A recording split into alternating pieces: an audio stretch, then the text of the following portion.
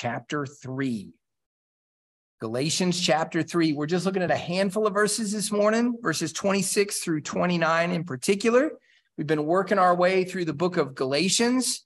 So thankful that in the Lord's kindness that last Sunday when I was sick, Tim was able to preach on Romans 5. So kind of the Lord, sweet of Tim to be willing to do that.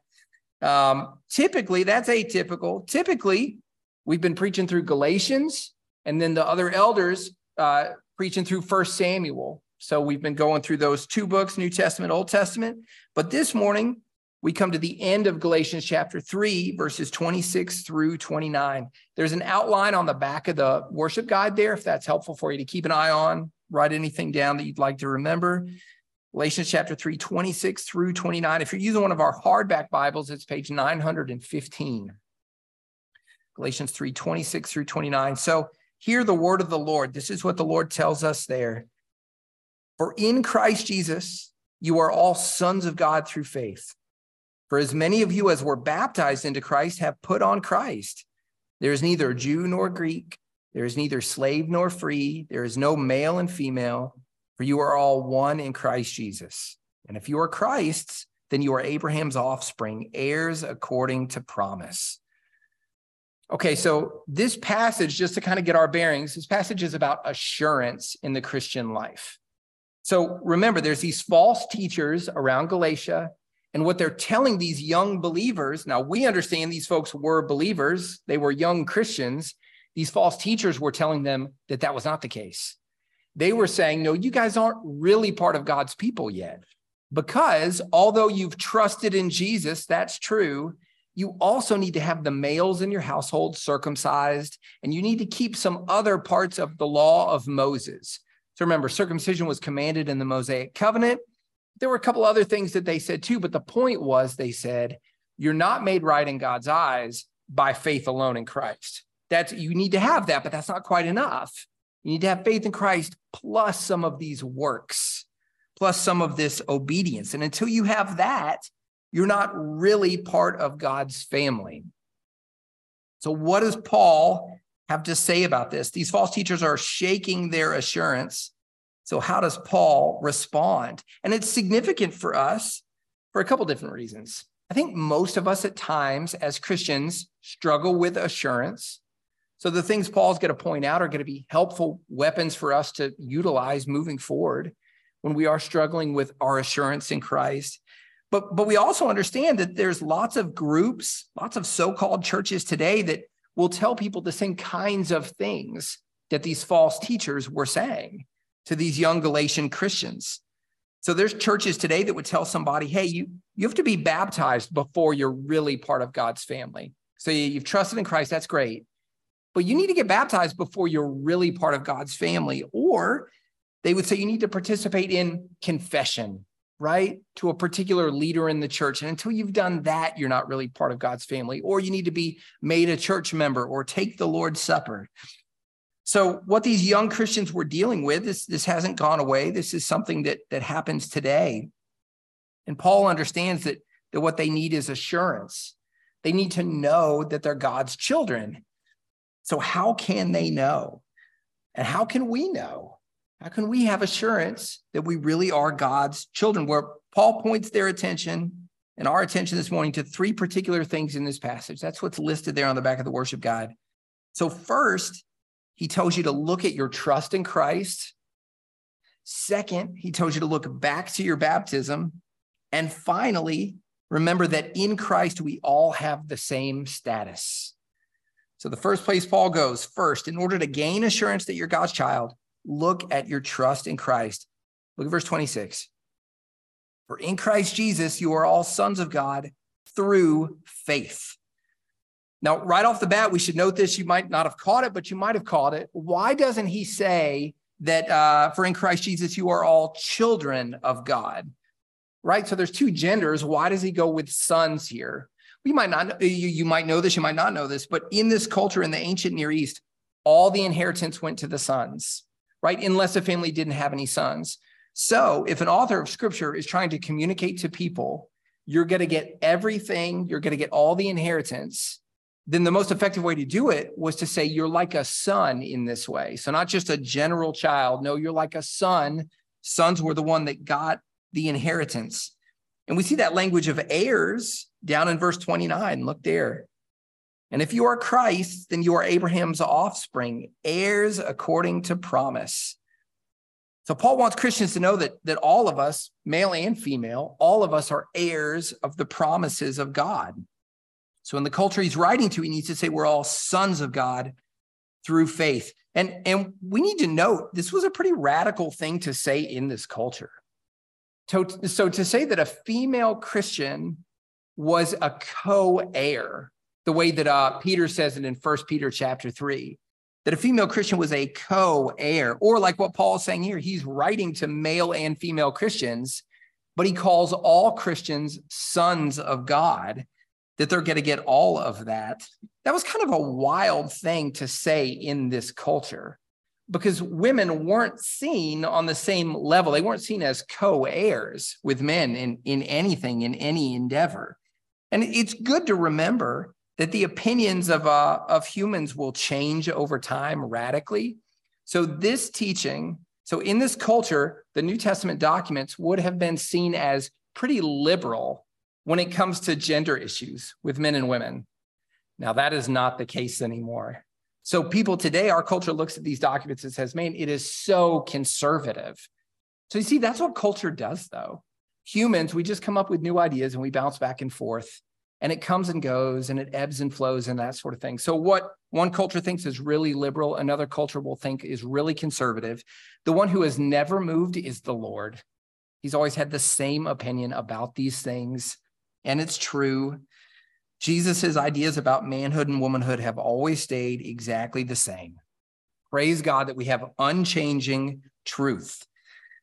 Okay, so in verse 26, we're told all Christians are sons of God, and that makes us heirs. We're told that down in verse 29. So what is it that we are heirs to?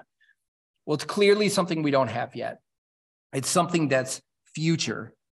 So the heir is an heir to something only until they get that thing. And then they're no longer an heir. They're a possessor of that thing. Listen to Ephesians chapter 1, verse 14. This is the way Paul says it there. He says, the Holy Spirit is the guarantee of our inheritance until we acquire possession of it. So as Christians, we are heirs to something that we don't yet have. And we should take a minute to recognize this goes completely against the false gospel that's preached by so many in our culture of health and wealth. You might be familiar with this kind of ministry where somebody says, yeah, for a Christian, you should expect to always be taken care of physically. So you shouldn't really get sick. You should have all your material needs provided for. You should expect to be well off financially. And there's lots of churches that teach that sort of health and wealth gospel. But listen, the Lord never gives us that promise, ever. In fact, it's kind of the opposite. Jesus says that we should expect some level of difficulty in this world, the way our Savior did, who, let's remember, did not do so well physically. Jesus hung on a cross, gave his life. That's not the picture of health. And Jesus really didn't even have a home. He certainly wasn't wealthy. You might remember Luke 9:58. He says, the Son of Man has nowhere to lay his head. So as a Christian, God hasn't promised you an easy earthly life. He just hasn't made that promise to us. In fact, in John 16:33, Jesus says, in this world, you will have tribulation. Okay, so all that to say, the inheritance promised to us in the gospel, it's future. It's this thing that's waiting for us. It's not something we get right now. Okay, so what is it?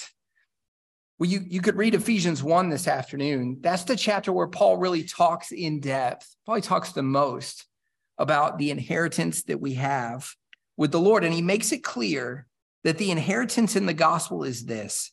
It's eternal life with God apart from our sin. That's when the inheritance is, when you really boil it down. So it's a thing we get, and then it's a thing that's taken away. We get Christ, but we're in that place without our sin. He takes away our sinful nature. And there really is nothing that could possibly be better than that. You know, Jesus is life. Everything in Jesus is life-giving. On the flip side, everything about our sin is death. It's life-taking. So one day as a Christian, we'll be with the Lord, we'll have Christ, but we won't have our sinful nature. It's hard to even imagine it, right? I was reading the Psalms this morning, and in one of the Psalms, I can't remember which one, but he's talking about the promised land, which of course we understand is a picture of heaven. And what he says is that the Israelites, it's like they were dreaming. That's the picture of heaven that we're given. The authors in scripture, it's like they're grasping at the strongest images they can get their hands on to try to describe this perfect situation where we're with Christ, we're apart from our sins. So that's the inheritance that we're talking about here in verse 29. But like verse 26 makes clear, it's only God's sons, it's only his children that get the inheritance. We need to remember that. No person is born into this world as God's child. No person is born into this world as God's child. Listen to John chapter 1, verse 12. And they were told, but to all who did receive him, talking about Jesus, all who did receive him, who believed in his name, he gave the right to become children of God, who were born not of blood, nor of the will of the flesh, nor of the will of man, but of God. So we aren't born into this world as God's children. Somebody gave our kids a little plaque to hang up in their room when they were little that says, I am a child of God, which was really, really sweet of them to give us that thing. And it's a beautiful thing.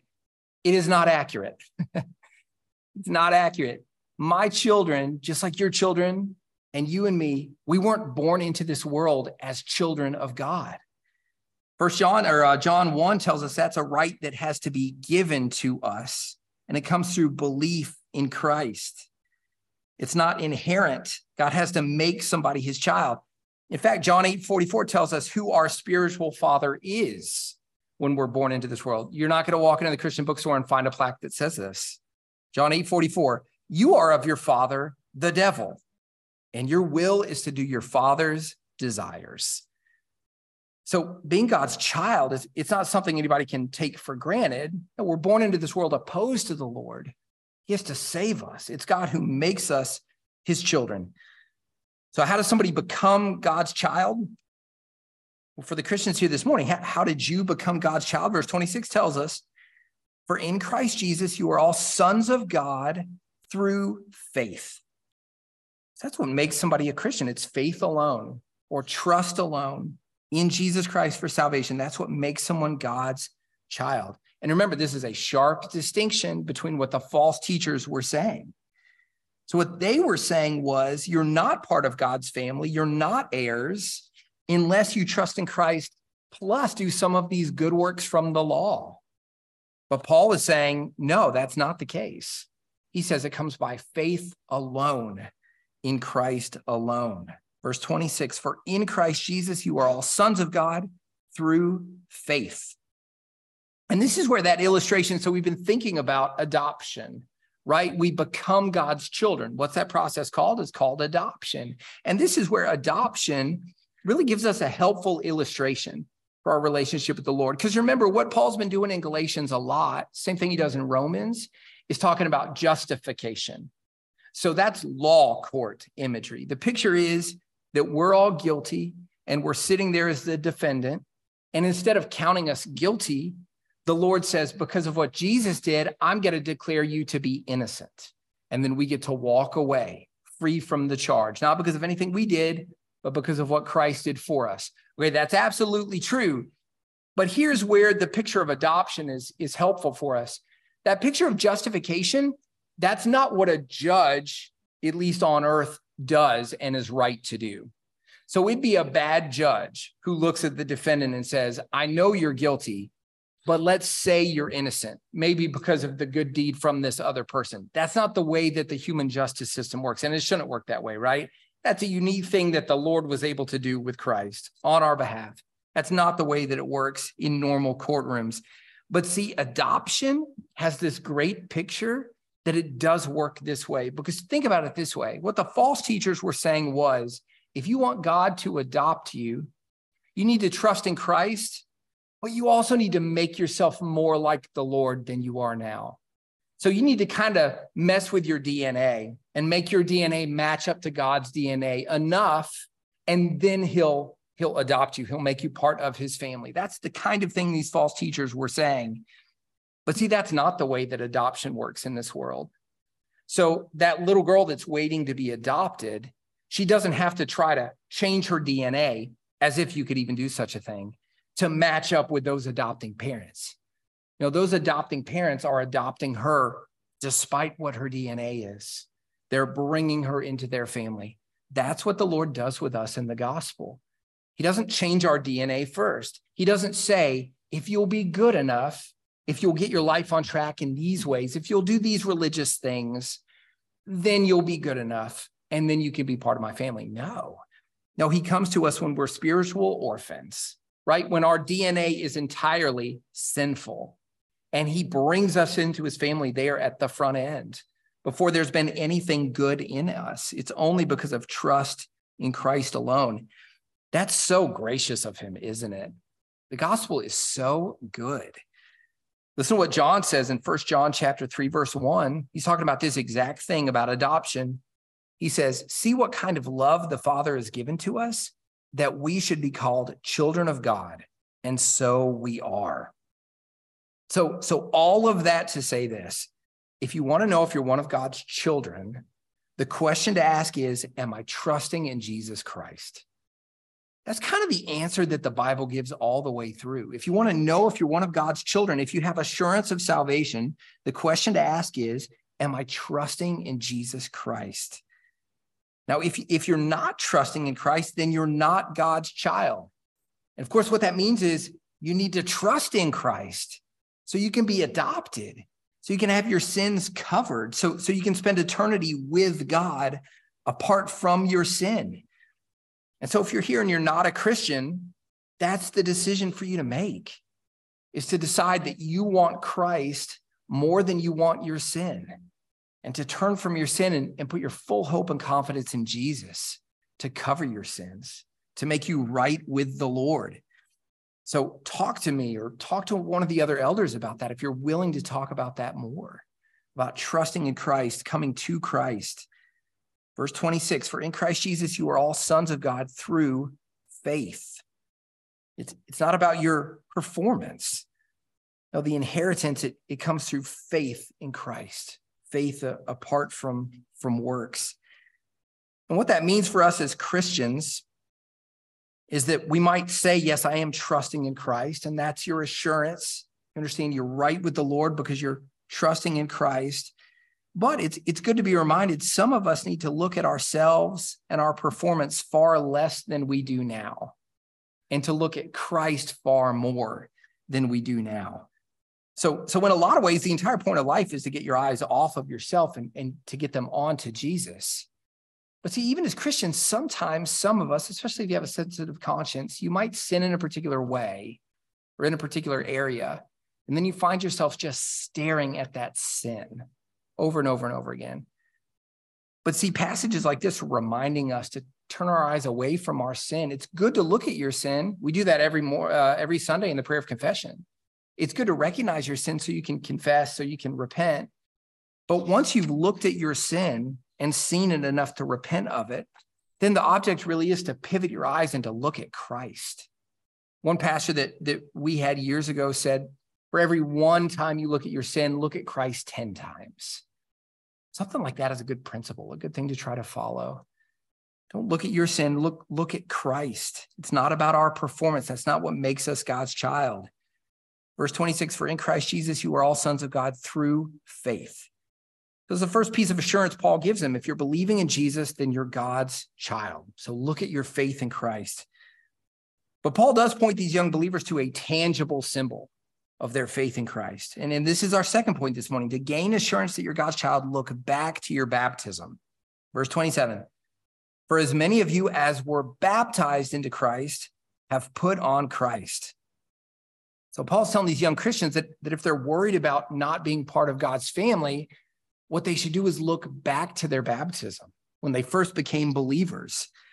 Now, if you're here and you're not too familiar with the Bible or Christianity, baptism is the symbol where a new Christian is dipped down into water and then comes up out of that water. And it symbolizes being buried with Christ and raised to walk in new life with Christ.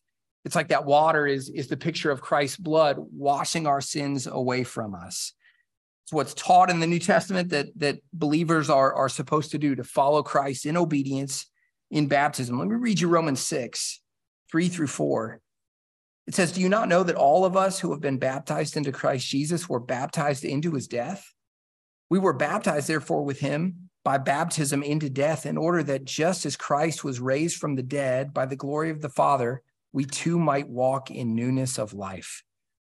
So that's the picture. You're being buried with Christ in death, and then you're raised to walk in newness of life. Now, it's not that the water is doing anything there. It's not that symbol is making us right with God. No, the symbol's pointing back to a spiritual reality that happened the moment we first trusted in Christ.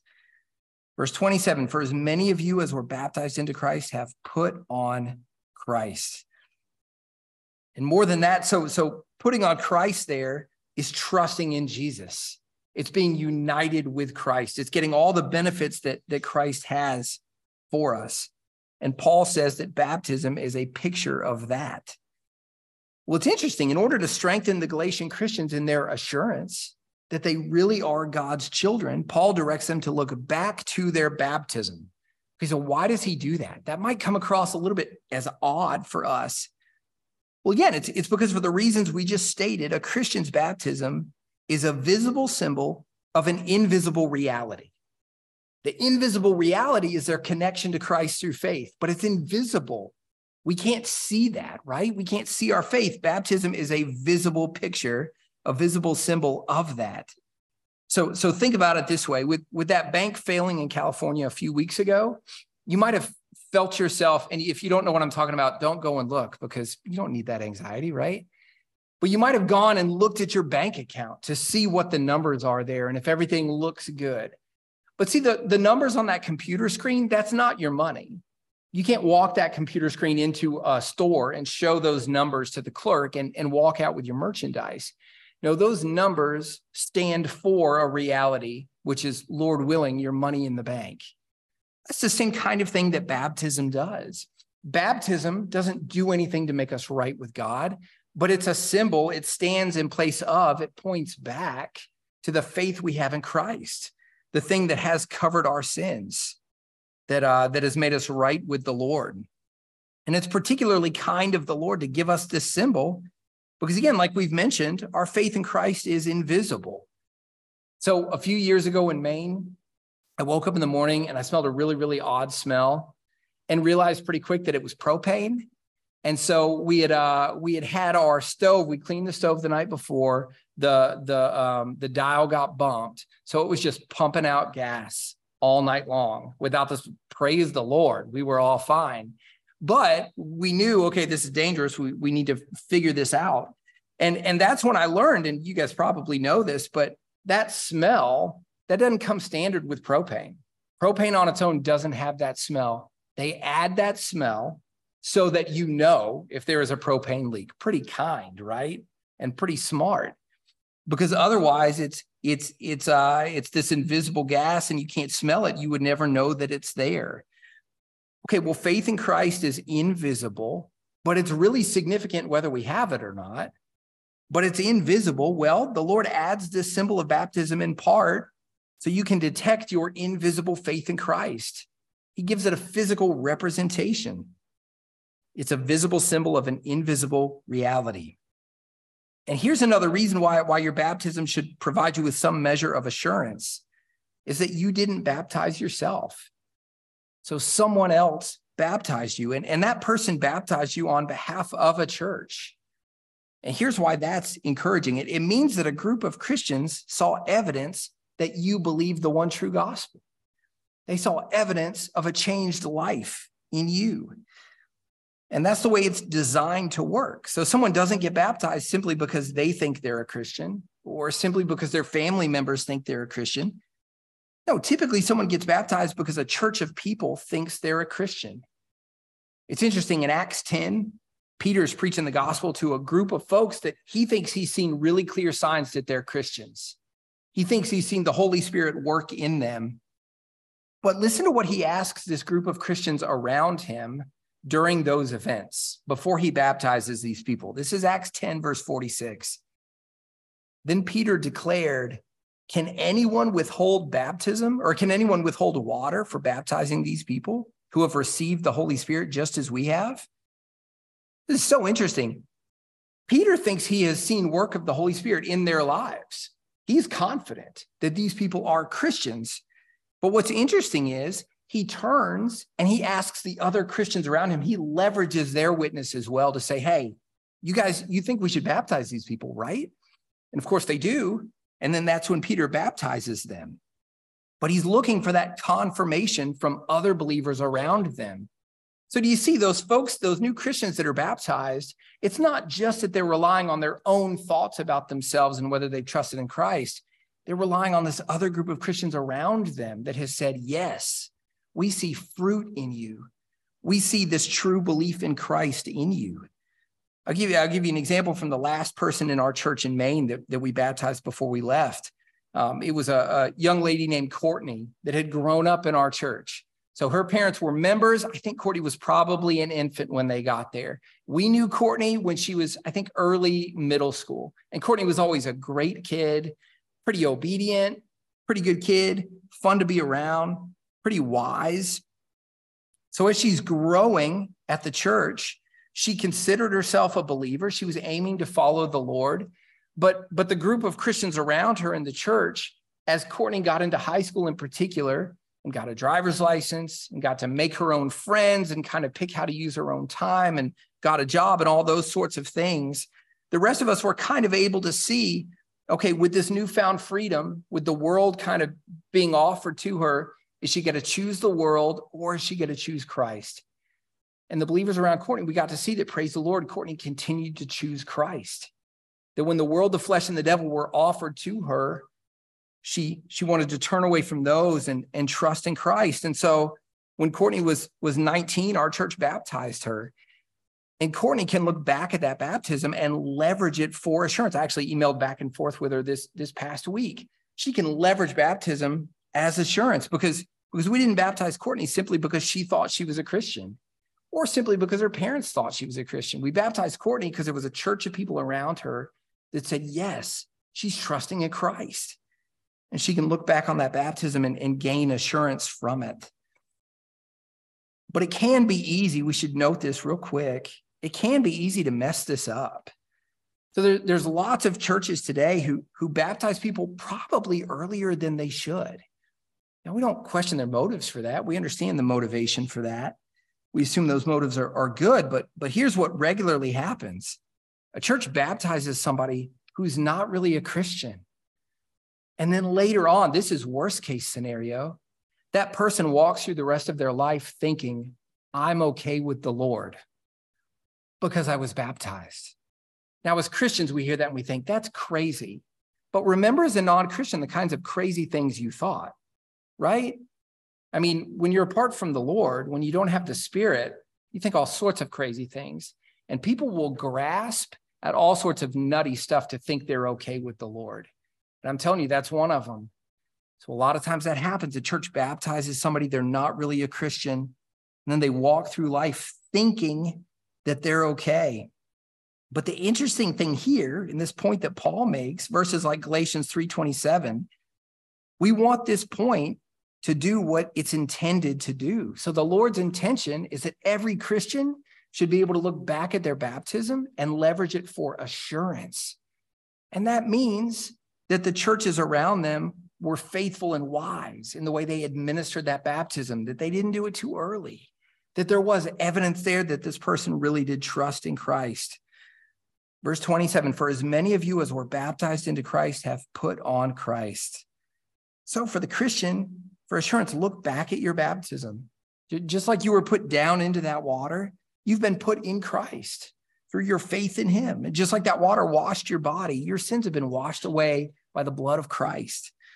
Just as you came up out of that water, you have risen to new life as a new creature in Christ. So to gain assurance that you're God's child, look back at your baptism. Okay, the final point Paul has, but you might think, well, yeah, I'm trusting in Christ. And yeah, I've been baptized by the church, but my problem is I look around at other Christians. I just feel like they're better than I am. I just feel like I don't stack up. I'm discouraged because there's people that seem further along with the Lord than I am. Well, here's what you need to remember. It's the last thing Paul says, verses 28 through 29. He says, there's neither Jew nor Greek. There's neither slave nor free. There is no male and female, for you are all one in Christ Jesus. And if you are Christ's, then you are Abraham's offspring, heirs according to promise. As our final point this morning, remember that in Christ, we all have the same status. The last thing Paul tells us in chapter 3, in Christ, we all have the same status. And this would be especially relevant for the Christians Paul was writing to, because many of them are Gentiles. And the Jews had been taught ever since they were little that Gentiles aren't as good as Jews. The Gentiles knew that. So now they're in a church with Jewish Christians too. It was going to be tempting for them to think those folks are God's real people. They're further along. I'm never going to be as far along as they are. Not only that, but they had the false teachers that were telling them exactly that thing. Basically, you have to become Jewish in order to become one of God's people. But look again at what the Lord tells us in our passage, verse 28. He says, there is neither Jew nor Greek. There is neither slave nor free. There is no male and female, for you are all one in Christ Jesus. Now, verse 28 doesn't mean these three human distinctions are literally done away with, right? We know that because even this last distinction, male and female, we know that distinction is not done away with because the Lord teaches us men and women have different roles in the church and in the family.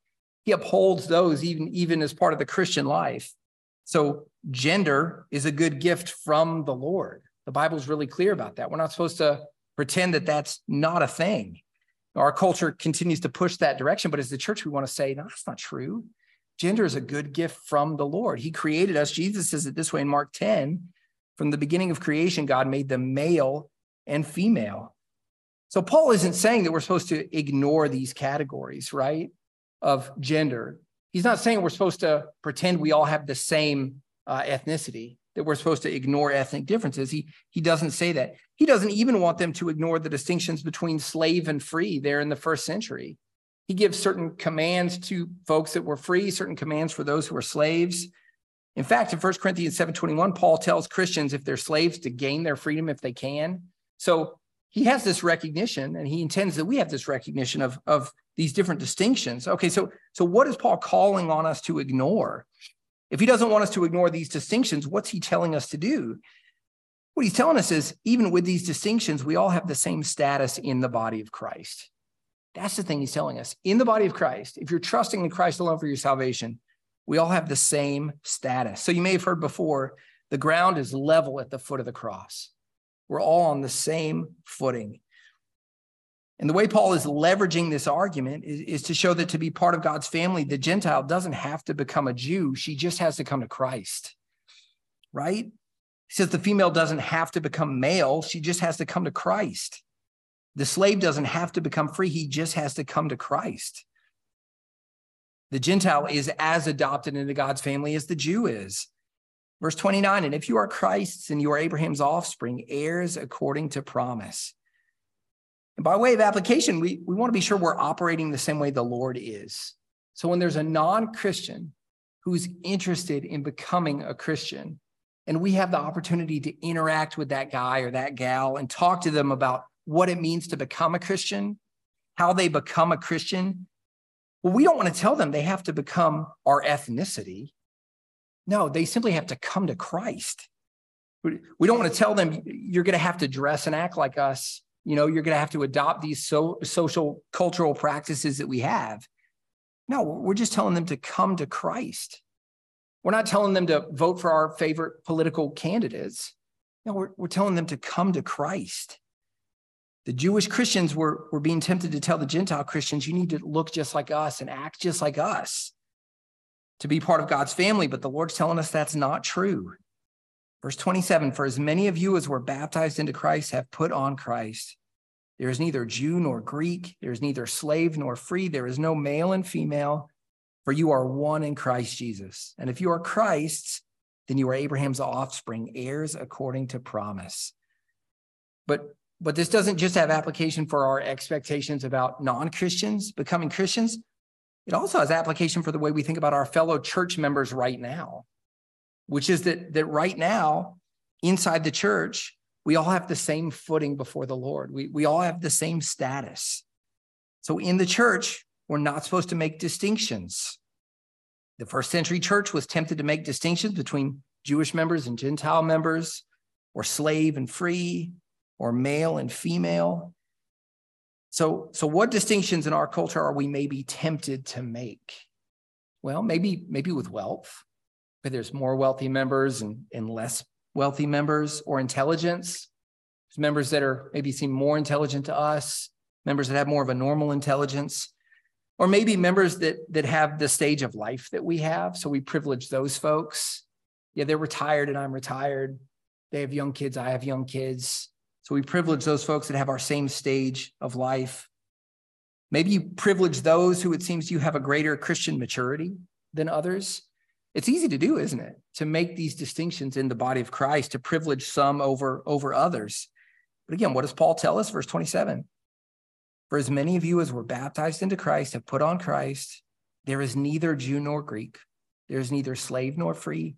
There is no male and female, for you are one in Christ Jesus. So there's neither smart nor less smart. There's neither wealthy nor less wealthy. There's neither young mom or retiree. It says, for you are all one in Christ Jesus.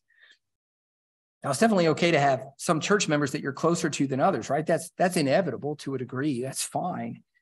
But we want to be careful to not make distinctions in a way where we're overlooking part of the body of Christ. And I'll tell you a great way to work against that and to work toward unity is to pray for your fellow members. So that church directory that we handed out at the last church conference, which I've got more of, so if you didn't get one, come grab me. Pray through that directory. And don't just pray for folks that you think have particular needs. Just make it a practice to just pray through the thing, right? Whether you pray for one person a day or a family a day or one person every other day, but just systematically work through that directory and pray for one another. It's one of the best ways that the Lord uses to build up unity in the body of Christ, to remind us we're all one in Christ Jesus. Because what we understand from this passage as we close, the differences among us are smaller than the Jesus who unites us, right? The Jesus that unites us is bigger than the differences that we have. So let me say it to you this way. So right now there's a Christian who's a slave in India. There's still slaves in lots of parts of the world. There's a Christian who's a slave in India, who's the opposite gender of you, lives in a cultural context that is completely different than your cultural context, speaks a different language than you. His or her daily life looks completely different from yours. It'd be hard to find two people in the world that look more different than you sitting here right now, and this Christian in India sitting there right now. But as followers of Christ, you have more in common with that Indian Christian than you have in common with your own non-Christian sibling. Isn't that incredible? That's true. You have more in common with that person on the other side of the world that looks totally different from you than you have with your own non-Christian sibling or family member or neighbor or friend, because what you have in common with that Indian is Christ. And as a Christian, being in Christ is the most true and most significant and most consequential thing about you. And so there is neither Jew nor Greek, there's neither slave nor free, there's no male and female, for you are one in Christ Jesus. And of course, what Paul says here is tremendous evidence of the power of the gospel, that Christ unites different kinds of people. The world is always trying to unite people. The world can never do it right. The world can unite people that are exactly the same. Those people are great united.